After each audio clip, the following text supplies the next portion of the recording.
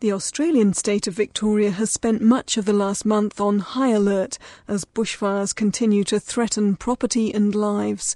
High temperatures, low humidity and strong winds have recently brought conditions similar to those 3 weeks ago on Black Saturday. Then bushfires tore through native bush and into townships, causing the death of more than 200 people. Bushfires, of course, are an annual reality in southeastern Australia. But why were these fires so deadly, and what should be done to stop a reoccurrence? Radio New Zealand's Ian Telfer investigates with additional material from the ABC.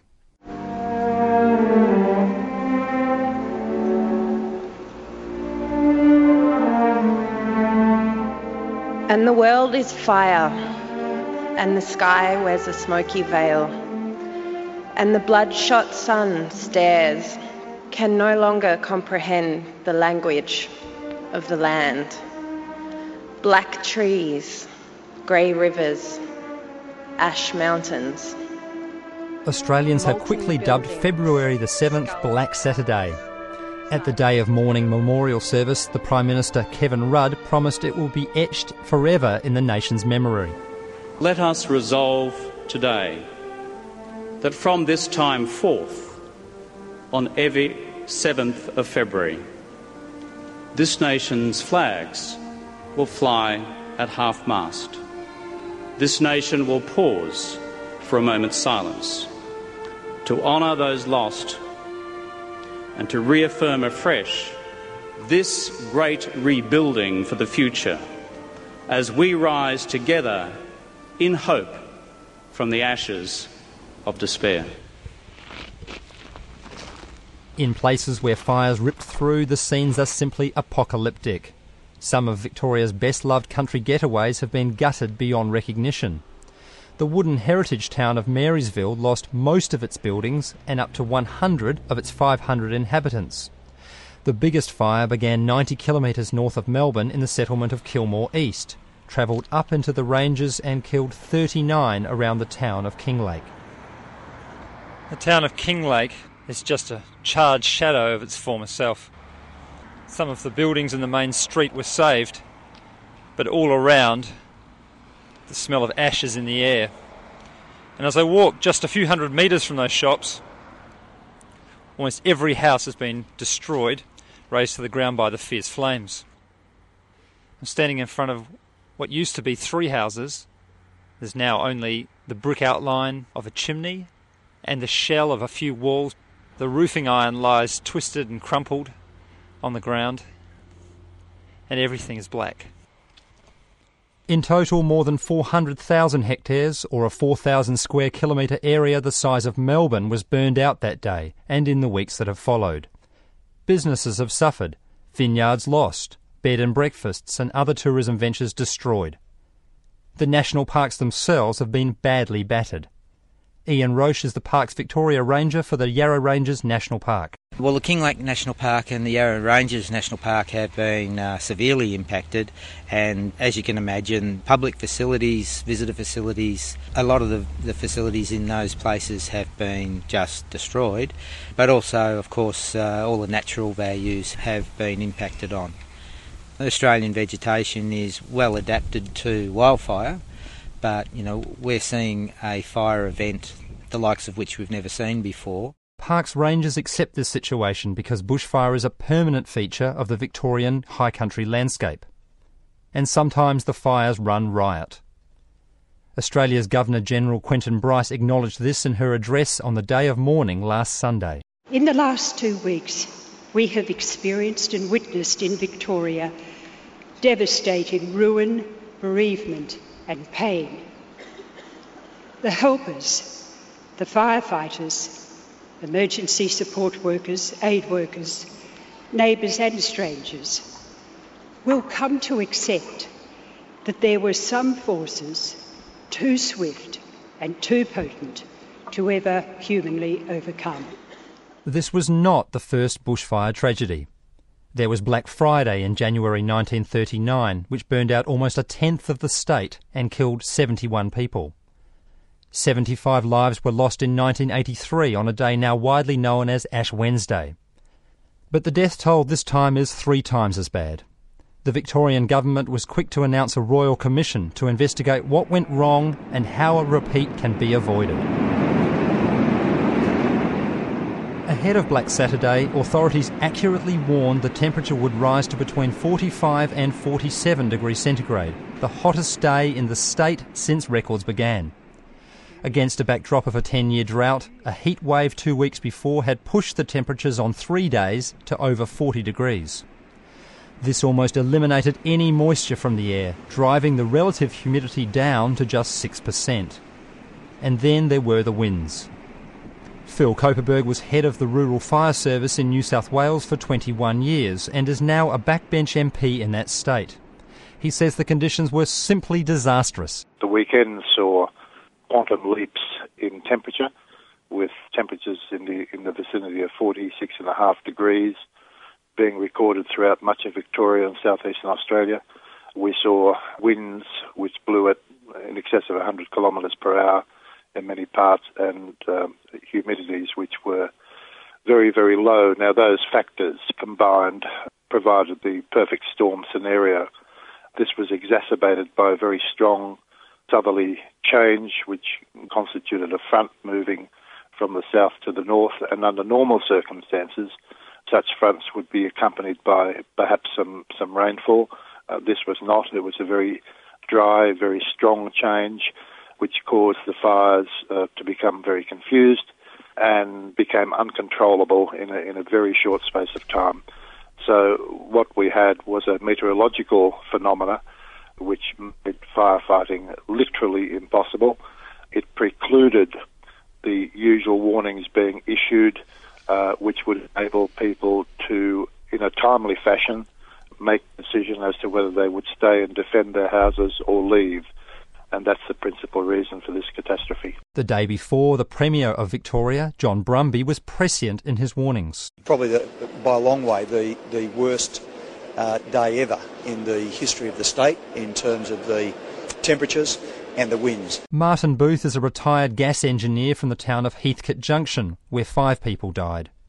He describes the day. We'd certainly been warned. I mean, the fire services and the people at universities and so on who study these phenomena had warned us Saturday was going to be a horror, partly because there was a lot of fuel around.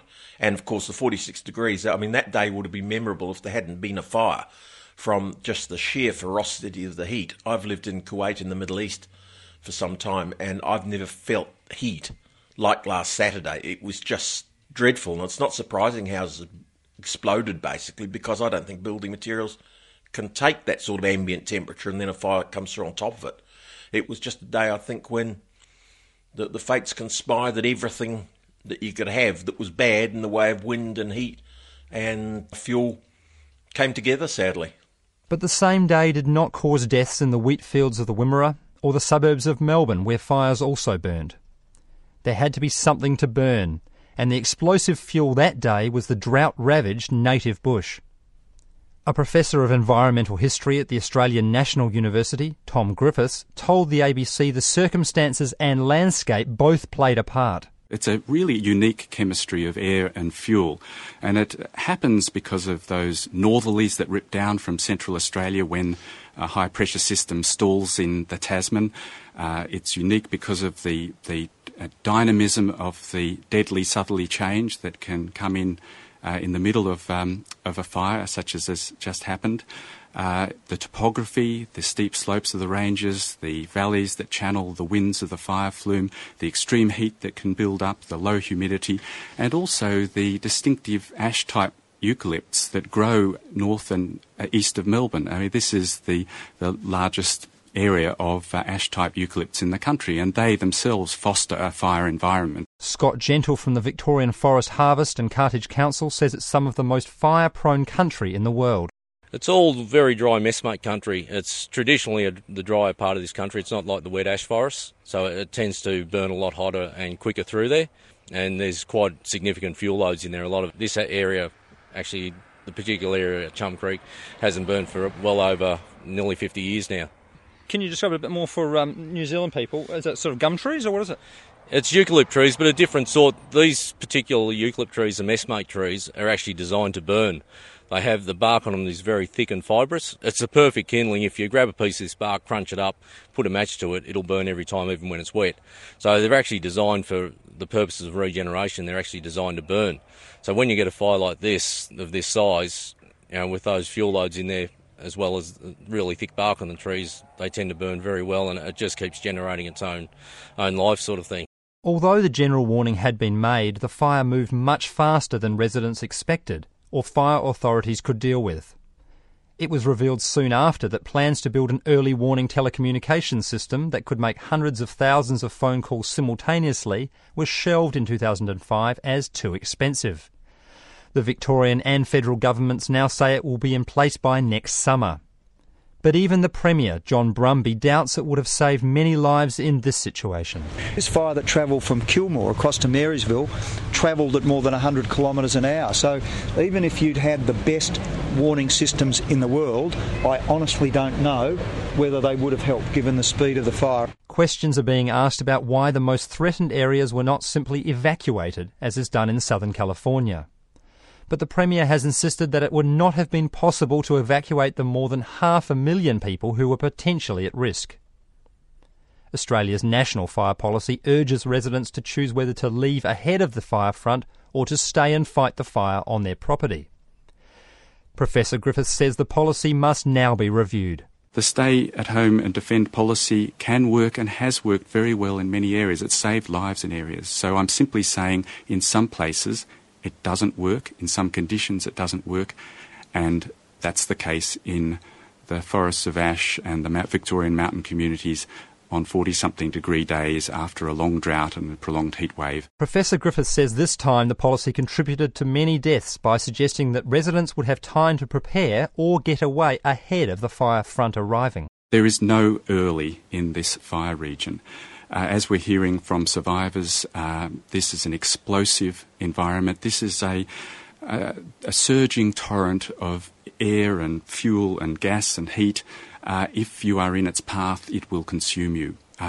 I don't believe that it was realistic to encourage people to think that they might be able to defend an ordinary home in such conditions. Dozens of others died in their vehicles as they tried to flee the roaring flames and were caught on the road. Even as firefighters headed out for their fourth day on the front line, police launched their largest fire investigation under the name Operation Phoenix. More than 100 officers will try to identify the specific cause of every fire. At least 4 fires are believed to have been deliberately lit. So far, one man, a 39-year-old, has been charged with lighting the fires in Churchill in the state's east that killed 11 people. It's widely expected more arsonists will be found. Arson expert Dr. Ian Lambie, a senior lecturer in psychology at the University of Auckland, says contrary to popular belief, arson is not a mental illness. No, it's a behaviour. It certainly isn't a disease. It's something that people have control over, and it's another type of antisocial behaviour. So somebody may go and steal something, commit some sort of violent act, another person will go and light fires. Dr. Lambie says most fires are lit by young people, but in this case it appears the culprits are adults. He says there are a very small number of people who begin deliberately lighting fires as a child and keep doing it into adulthood. But he says there is a much larger group of adults of low intelligence who cannot manage their emotions and who copy the actions of others. They set their fire in order to actually be someone who they never really were and who they want to be. They want to be somebody, and they feel inadequate, potentially hopeless, and what they'll do is they'll set a fire. And of course it creates a lot of media attention, and it's a way that they get quite perversely a bit of a kick and a bit of a thrill by actually seeing the attention that the media have on that actual crime and that event. And if you look at the fires in Australia, while obviously it seems like some of those were obviously from lightning strikes and from power lines that were down, and maybe 1 or 2 people may have set some fires, it'll also be potentially copycat as well. And these are people that are wanting to come in on the crime and think, gosh, it's getting this much attention, I also want to be there, and I've never really been somebody. It's sort of a sense of power. Australia's Prime Minister, Kevin Rudd, has described the lit fires as mass murder. Dr Lambie says those responsible must be dealt with harshly. I think there certainly needs to be a clear, absolute consequence from legal authority. I think that, if they catch the people that set the fires in Australia and they are proven guilty, absolutely, I think they need long sentences. But also they need rehabilitation. Potentially they're going to get out. So, I think it's a two-pronged approach. Where some fires were started by arson, others may have been through negligence. Mark Woods, a partner of a Gippsland law firm, Tyler Tipping & Woods, told the ABC legal action will be in the minds of many survivors. What I and the members on the ground here have seen is people, as part of the grieving process, wanting someone to blame. Now, I'm not a psychologist, I'm a lawyer, but we see that very frequently after motor vehicle accidents and other sorts of disasters. As part of the quest for closure, people want to be able to say, that's the person or the entity responsible, and we want them to pay. Litigation has already begun in the case of the Kinglake fire, which reportedly started in a paddock in Kilmore East by poorly maintained power lines sparking as they dragged on the ground. The class action by a Melbourne law firm was lodged against the Singapore-based power network company SP Ausnet on behalf of survivors, farmers, tourist operators and other small businesses.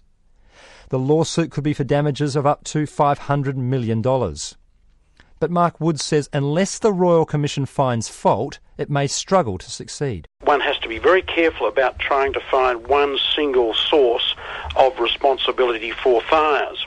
And that's something that those who are conducting litigation need to look at very carefully.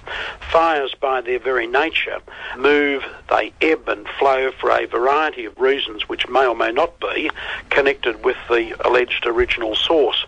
Very important that we as a profession don't say to clients or potential clients, look, if you were damaged by that particular fire, well, it follows that X or Y must be responsible. Even if negligence is proven, the Victorian government may have to pick up much of the bill after it limited the maximum legal liability to the company to $100 million. But it's not just legal bills the government faces. Many rural people say state and federal policies have limited their ability to reduce the risks of living amongst the bush. The president of the Victorian Federated Farmers, Simon Ramsey, says many policies simply increase the dangers. We have government policy here which reduces the ability to remove native vegetation. We don't have significant buffers around public lands, national parks to reduce fire risk. We have very poor access in and out of these peri-urban community, and that is those tree-style bush blocks that are in significant risk in relation to fire. The building codes and the planning codes don't allow for any significant risk mitigation in those settlements.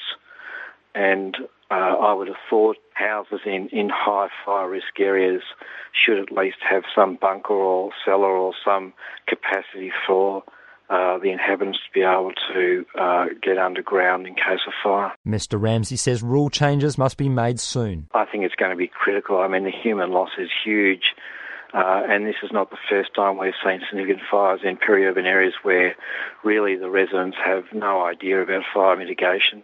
They don't understand the risk. There's no capacity to remove vegetation around their houses, and even within the houses themselves, they're all fire traps, they're death traps. One of the most controversial issues is the burning off of forest land in advance of the bushfire season to reduce the intensity of any fires that do eventuate. The authorities call this fuel reduction burning, and in the past it has been an Australian tradition. But Stephen J. Pine, a leading authority on the history and management of fire from Arizona State University, told the ABC he believes an expanding population has brought a change of attitude. More and more of Australians are in cities. They are acquiring a different set of values, not based on the history of rural Australia, and they want something different out of Australia and their relationship to the bush, and those values begin seeing these new practices of large-scale burning as simply another example of appallingly bad behavior towards the bush, that it's of a piece with wood chipping and exterminating species and all these other kinds of nasty things that had gone on. and have really argued to shut it down. Professor Pine says many people now seem to want to live amongst pristine nature. Black Saturday may force a change. Michael McKinnell is a logging contractor from the town of Hillsville who has worked the harvestable native forests for decades. He strongly supports fuel reduction. It is the most necessary tool, especially around urban areas. I mean, the urban sprawl is crawling further and further out into relatively heavily forested areas. And I mean, I realise the reason people move out there, but I don't think the knowledge or the understanding of what can happen, and we certainly hope we never see a Saturday again. But there are certain incidents. That was such a widespread incident, but certainly every year there are forest fires that are just every bit as hot as that, but they're just not near urban centres. The National Park Ranger for the area, Ian Roach, says fuel reduction is hard to accept, but a necessary action.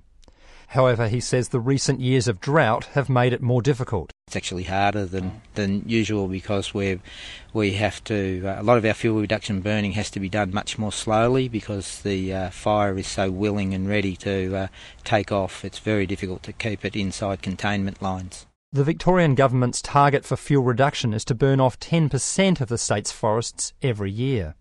But figures reported in the last few weeks suggest the authorities have of late managed to achieve only 1/3 of this. Some commentators pin the blame on the growing strength of environmental lobby groups. Neither the Wilderness Society nor the Green Party in Victoria would talk to Insight, but in a statement the Green Party says some of the loudest attacks on conservation policies are politically motivated and not from the fire-damaged regions. The party says it supports ecologically appropriate use of fire to reduce fuel loads and manage habitats. The forester Michael McKinnell says critics of fuel reduction burning may now change their minds. At certain times where you do want to backburn, there may be certain flora issues. Some of the locals don't particularly like to be inconvenienced by the smoke, but gee whiz, I wonder if they feel the same way now. The ferocity of the fires is also being attributed to global warming. It simply can't be known if the horror of Black Saturday was amplified by human-induced greenhouse effect, or simply a one-off event. But it's being talked about as a horrifying window on the future. Australia's United Firefighters Union has written an open letter to the Prime Minister calling for swift action to reduce carbon dioxide emissions believed to be driving up global temperatures.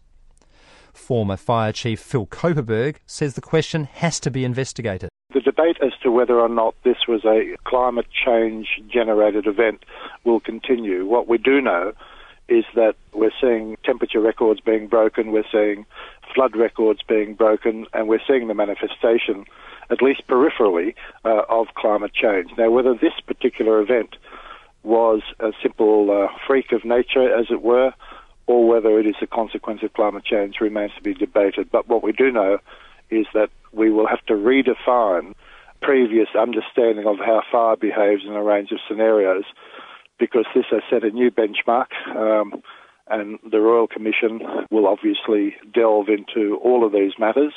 We want to obviously try and avoid a situation where we consider what happened at the weekend as the norm. I don't believe it will be. There will be such future events, but the frequency of them is something which is going to be the subject, I suspect, of lots and lots of scientific research.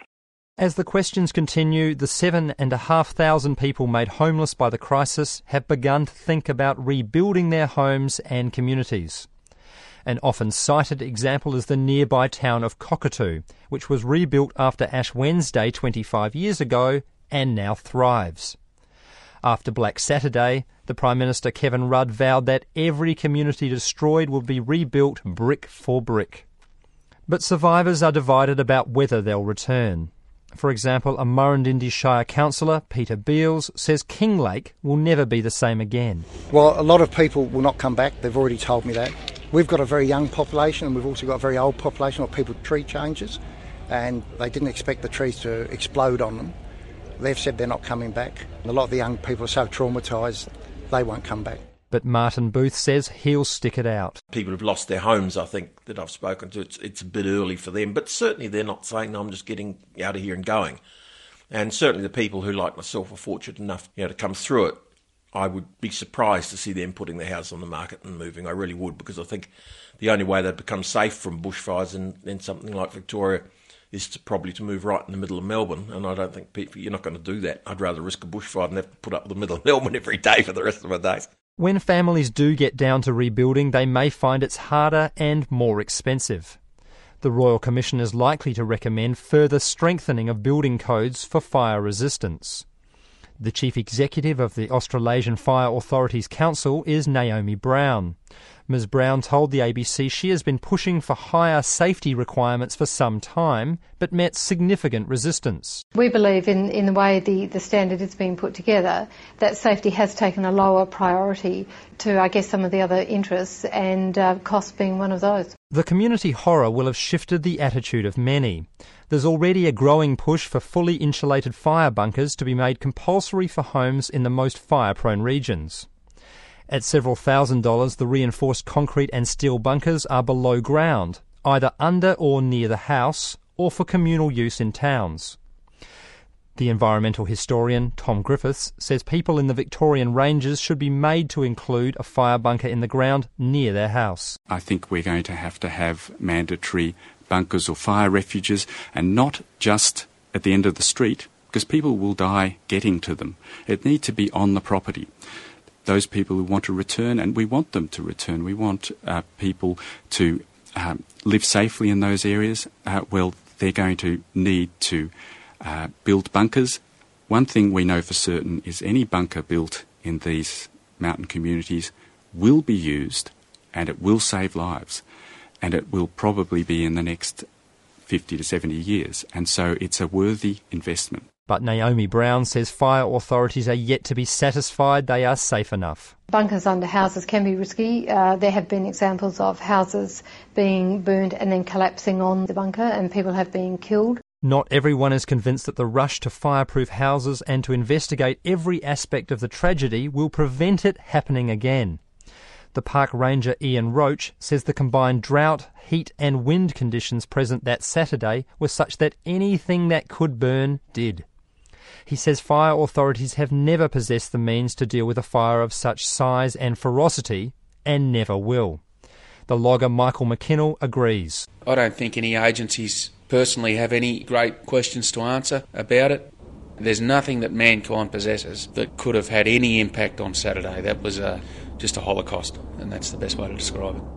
The public wants to believe that lessons were learnt after both the 1939 and 1983 fires, and every lesson to be gleaned from this Black Saturday will be taken up too. But historians are already saying it's simply an inescapable fact of the Australian landscape that from time to time nature overcomes culture, and a Holocaust fire will ravage communities again. That programme was written and presented by Ian Telfer with additional material from the ABC. The technical operator was Katrina Batten and the producer was Sue Ingram.